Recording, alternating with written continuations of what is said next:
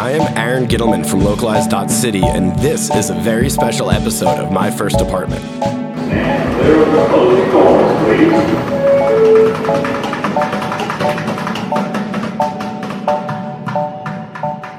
As a native New Yorker, I'm fascinated by people's first experiences in this city and their story of making New York feel like home. Today, we have the Speaker of New York City Council, Corey Johnson. Thanks so much for joining us, Corey. Thanks for having me. For those listening and not aware, Corey runs the New York City Council, which means he's overseen a lot of different projects. One of the big things you've worked on is the reduced fare Metro cards. Yeah, it's a program called Fair Fares, and we secured it in June of 2018 in my first 6 months as Speaker. It allows people living in poverty to get half-price Metro cards. How many of us have seen a young mother begging for a swipe to get on the subways in the morning? And so there are about 800,000 New Yorkers who are living below the federal poverty line. We secured over $100 million in the budget to actually reduce people's subway fares by half. And so they can get a single ride, a weekly ride, a monthly ride for half of what it typically costs. We know that transit is the lifeblood of New York City, and if you can't get around, you don't really have an opportunity to be part of New York. And so I'm really, really proud that the City Council, in conjunction with advocates like the Riders Alliance and the Community Service Society, were able to get this done. It's called Fair Fares. Google it. It's Fair, F-A-I-R, Fares, F-A-R-E-S. Really exciting, important program. We're the largest city in the United States who was now doing a program like this. That's amazing, and we're not going to necessarily talk about this. My dream is for fares on the New York City subway to be like the Metropolitan Museum of Art, where it's free for people from the city, $20 for people visiting. I've called for municipal control of our subways and buses, and the only way we have a chance at being more creative about what the subway fare is if we take it out of the hands of Albany and we basically blow up the MTA and have municipal control of the subways and buses. I laid out a plan how to do that and to move towards having a more rational fare payment system. That's what we need to do. I love that. So let's jump right into your first apartment story. So you've talked a lot about your experiences. You moved to New York at 19. I actually went to George Washington myself. Oh. What was the last class you took before you decided college was not the right move? Oh, I don't remember. I was there for maybe 6-7 weeks, and then I dropped out, came to New York City. I was actually living in New York before I went to GW. I moved to New York in May of 2001, and I went to GW in August of 2001. I only lasted until October, and then came back to New York City. So I only spent a short amount of time at GW. All right. Well, I think you learned enough during your experiences there. So your first apartment in New York, was that after your experience at GW, or? No, when I came here in May of 2001, I ended up staying for a couple of months in someone's extra room in an apartment on Great Jones Street at the corner of Great Jones and Broadway. And then I ended up living for 6 weeks a few blocks from there. I think it was illegal. I was living in a NYU dorm, and I wasn't an NYU student. I was living in, I think it was the dorm over on 3rd Avenue near the little triangle that's right there. Yes. And I was living in that dorm on the top floor of the dorm. I had a great view. I was only there for about a month and a half. And then I went down to GW, spent a few weeks, a month and a half there, came back to New York, and I ended up moving to Jackson Heights. And I was in Jackson Heights for about 6 months. And then I just bopped around. I lived in Park Slope for a little while. I lived in different apartments in Chelsea. And now the block that I'm on now, which is 15th Street between 7th and 8th Avenues in Chelsea, I've been on my block since May 1st, 2003. I've been on my block for 16 and a half years. I did about, 8 different apartments in 2 years in New York City, but I've been on my block now for, almost half of my, 60% of my life at this point, which is crazy. Yeah. So when you were like bouncing around apartments, how did you find apartments? Was Craigslist around yet? It was Craigslist. It was actually, there were like community bulletin boards in Chelsea where you would go and there would be just apartment listings with a thumbtack on a piece of paper, and you'd pull the little sheet of paper off with the telephone number and the name, and you'd call people. So I lived in this apartment on 22nd Street between 9th and 10th Avenue. And if folks don't know it, it's one of the most beautiful blocks, I think, in New York City and in Chelsea, next to Clement Clark Moore Park. Clement Clark Moore is very famous because he wrote the book, 'Twas the Night Before Christmas, the poem, 'Twas the Night Before Christmas. And he used to own all of West Chelsea back in the 1800s. The General Theological Seminary, which is a big seminary that takes up an entire block in West Chelsea, was granted to the seminary by Clement Clark Moore when he died in the 1800s. So I lived in a walk-up building right next to Clement Clark Moore Park on that beautiful little block. I lived with a pianist, and I lived basically in a foyer. There wasn't even a real room. There were like French doors that shut, and his name was Kirk, and he would play the piano all night long. I was only in that apartment for about 6 months, and I went from that apartment to my first apartment on 15th Street. I'm now in my third apartment on the same block on 15th Street, which is kind of very New York. You love the block that you find, you don't want to leave, and then you end up moving to other apartments on that very block. So that first apartment, May 2001, that was Great Jones Street, you said? Great Jones. And it was a very, very nice apartment. It was someone who had an entire penthouse on the top floor of the building. The GNC, there used to be a GNC on the ground floor retail, might still be there, at the corner of Great Jones and Broadway. And they had an extra little tiny guest bedroom. And I stayed with them for about 2 months. And, I felt like I was living large. I was in this penthouse loft apartment, and right above the apartment was an entire garden on the rooftop, and it was a private garden on the rooftop, which was the length of the entire building. So they had the penthouse, and they had on top of the penthouse as a garden with a little tiny pool on it. It was like a pool, it was like a hot tub, but it was a cold pool. And so there was beautiful flowers and a garden up there. So that was my first apartment. It was only 2 months. It's the nicest apartment I've ever lived in, and it was in my first 2 months in New York City. Oh my God. Do the people you lived with still live there? No, they were a couple who divorced, and I don't know who ended up getting the apartment in the divorce. I'm going to pull up, what was the address there, if you don't mind me pulling it up on Localize? Oh, I don't know. It's the building that's at the corner of Great Jones and Broadway. So you'll look that up, but it's on the southeast corner of Great Jones and Broadway, right across. It faced the NYU Law School Mercer dorms. So I used to look into the dorms across Broadway. So, you did not grow up in a luxury penthouse. No, I grew up in public housing. There were 12 units of public housing in the town that I grew up in.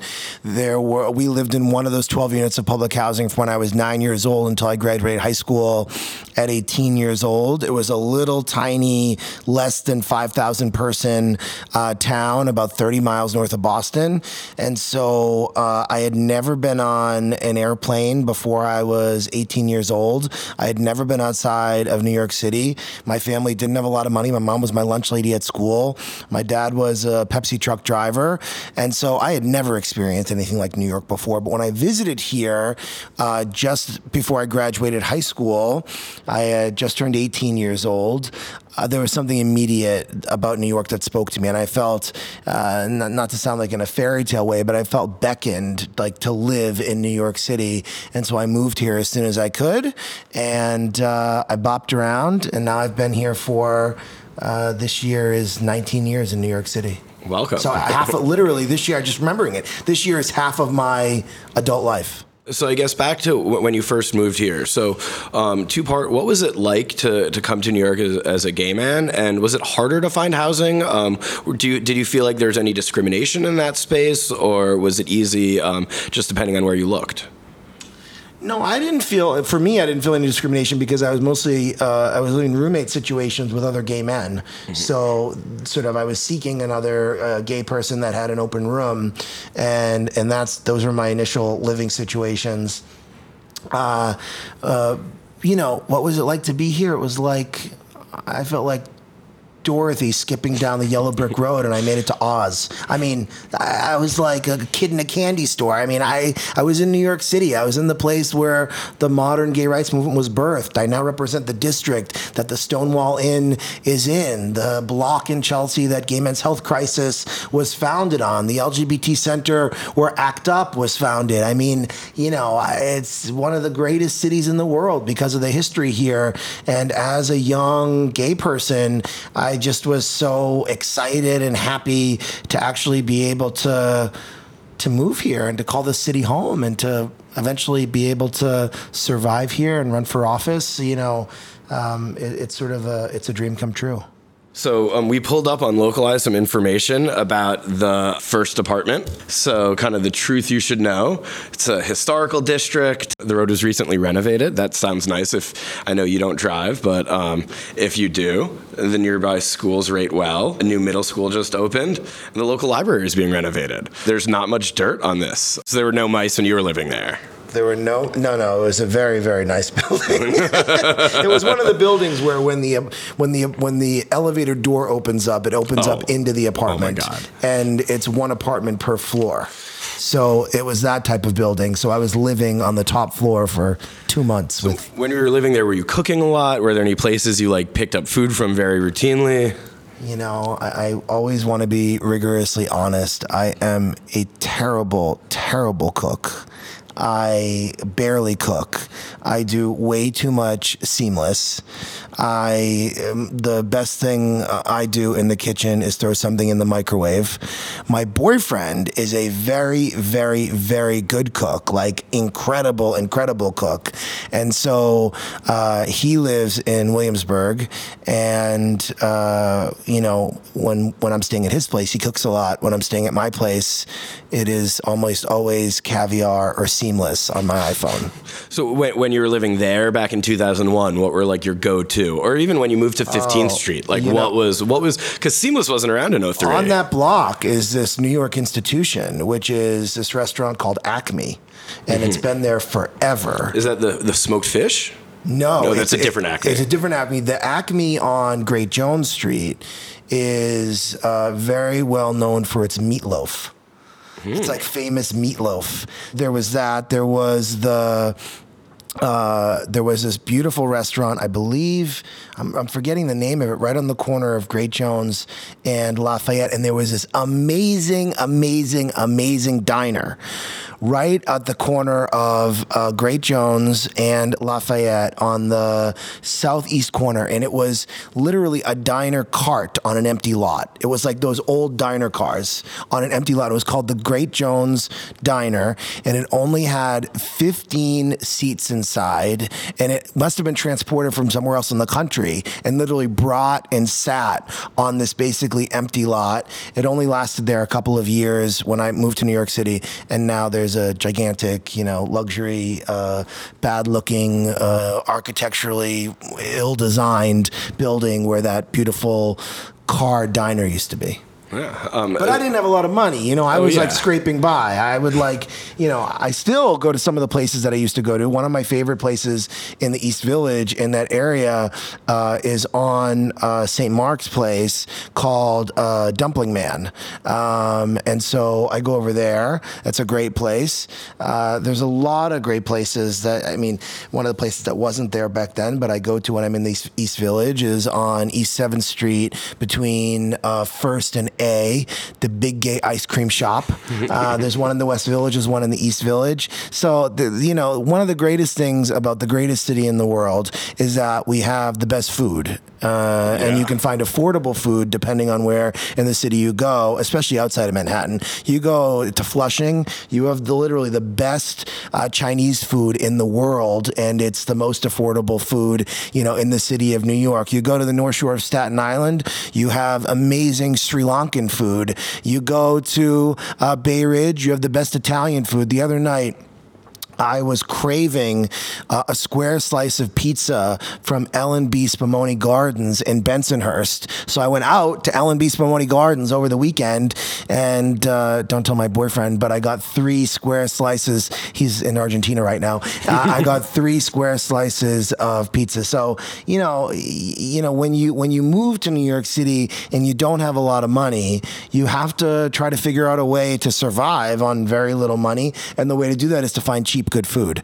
And we have less of that in New York City, sadly, right now, especially in neighborhoods that have gentrified, and especially with the retail vacancy crisis that we're seeing all across the city. But actually, I'm glad I haven't thought about these things in a very long time. It's like walking down memory lane. It makes me a little nostalgic for those days. Oh, yeah. I mean, I remember just down the block here, there was this place when I was in high school, Mike's Papaya. And Mike's Papaya, they had this thing called This Week's Special. It was every week special. It was 2 hot dogs, fries, and a drink. And when you put your student discount card, it came out to $4.05. I still go to Gray's Papaya at the corner of 23rd Street and 7th Avenue, the northeast corner of 23rd and 7th. And I think they have the same special. I think that's Chelsea Papaya, that's right? Chelsea Papaya. Gray's Papaya is on 72nd. But they used to have a Gray's.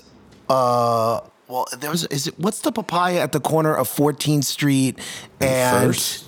Yes, and That's First. Papaya King, right? That's the Papaya King's the original, I believe. You could do a podcast just on the papayas. It's interesting. Well, or you have all like the famous Joe's Pizza. Oh, yeah. Well, there's like a million Joe's is one. It's Ray's, I think. Famous Ray's Pizza. Joe's is one company. Joe's is one. They have Famous quality Ray's control. Pizza, Ray's, yes. because they have the Ray's on St. Mark's. That's also a bagel shop. There used to be a Ray's on 6th Avenue and 11th Street. There was a lot of Ray's. It's a middle school on the Upper West Side, and there were like 2 Ray's, one on like 83rd and one on 80th. And like depending on the day, you would go to one of the two of them. Where did you grow up? I grew up in Riverdale myself. Nice. So I went to New York City public schools. I went to middle school on the Upper West Side. I went to high school downtown. So I've been around and eaten food. I'm in Bushwick now. Oh, you're in Bushwick now. Yeah. I just had a friend who was at the Hebrew Home in Riverdale, and so I was going up there to visit him, and I found if we have anyone listening in Riverdale, I found the best burger place. My bubby's listening. Your bubby's listening. So, yes. Bubby, there is the best burger place called Bronx Burger Joint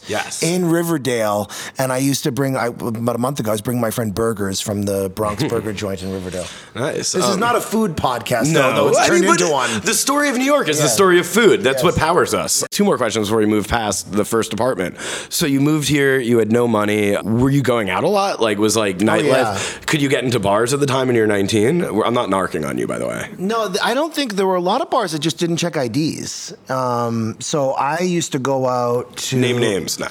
I used to go out to this great bar in the East Village called Starlight, which was on Avenue A.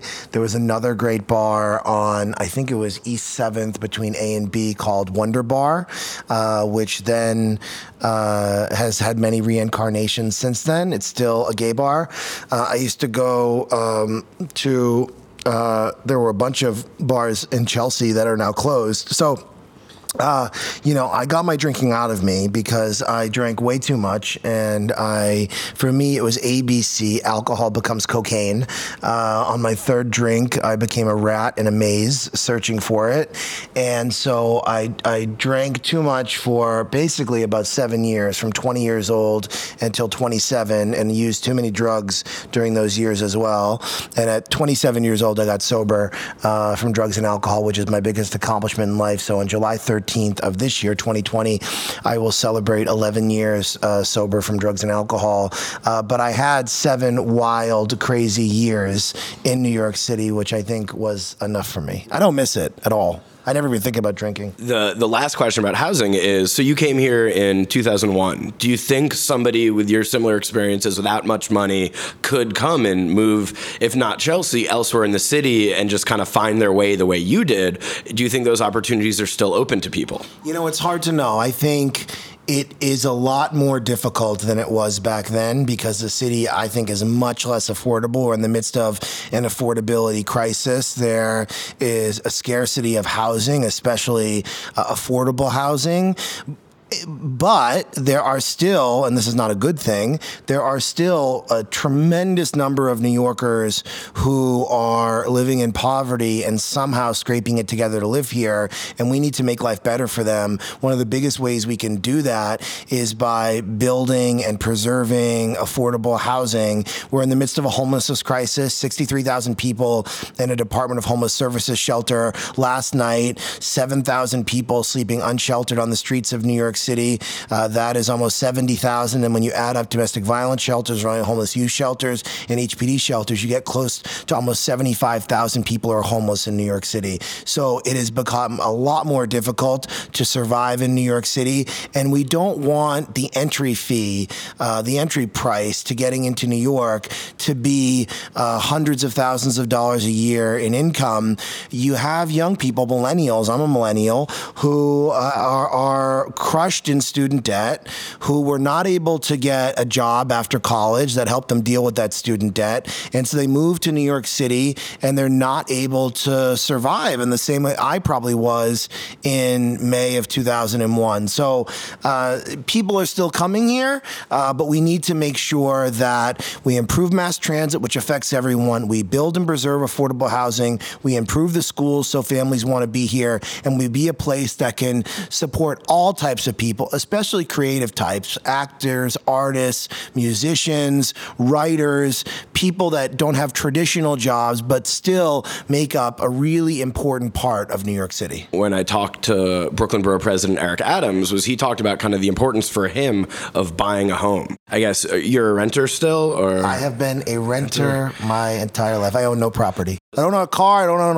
a home. I don't own an apartment. I don't own. Do you own a bicycle? I don't own a bike, but I own a cat. Okay, Yeah. So you're a cat owner. I'm a cat owner. If we truly believe a human can My own an cat animal, really runs then, my apartment. Have you ever thought about buying? I can't afford to buy. Okay. Do you think that, because I know for at least our parents and grandparents' generation, one of the big ways to make it to middle class was you buy a home and the value grows.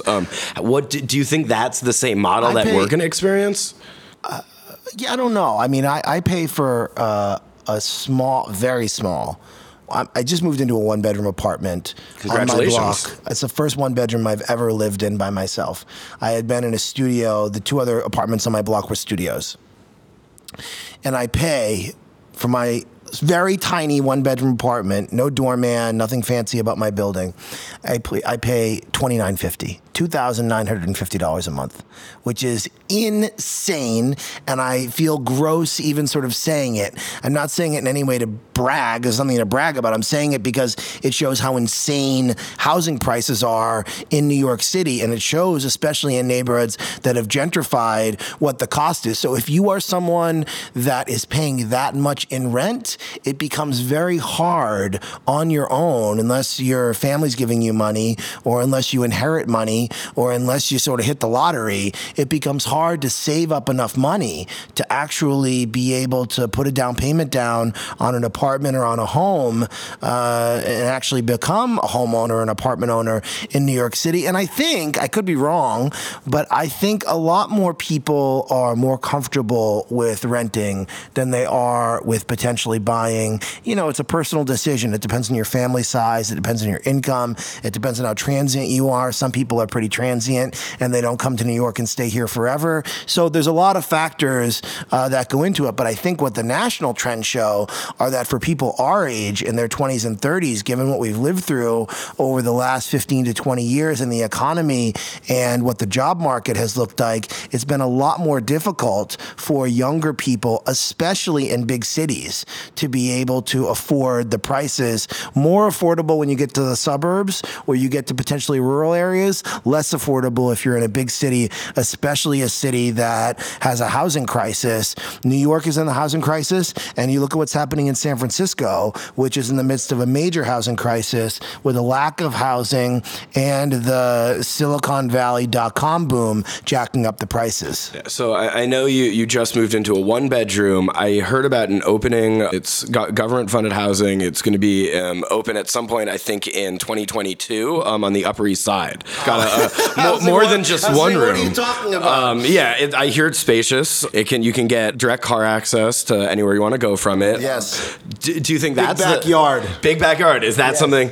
Would you love an apartment like that, or would you love a home like that? You know, it would be crazy and amazing and sort of bizarre to live in Gracie Mansion, but an honor, of course, to be able to serve and be mayor. I'll be honest with you. I mean, when I go to friends' apartments who have very nice apartments and they have a huge amount of space, I sort of feel like these apartments are too big. Like, what do you do with all this space? Like, how do you fill this space? I mean, the great thing about Gracie Mansion is that it comes like pre-furnished. So, you know, you don't have to really worry about art or furniture or all the things you would worry about if you were furnishing an apartment or a home in New York City. But you know, it's hard to even contemplate that and what that would mean. Yeah. Luckily, you have some time.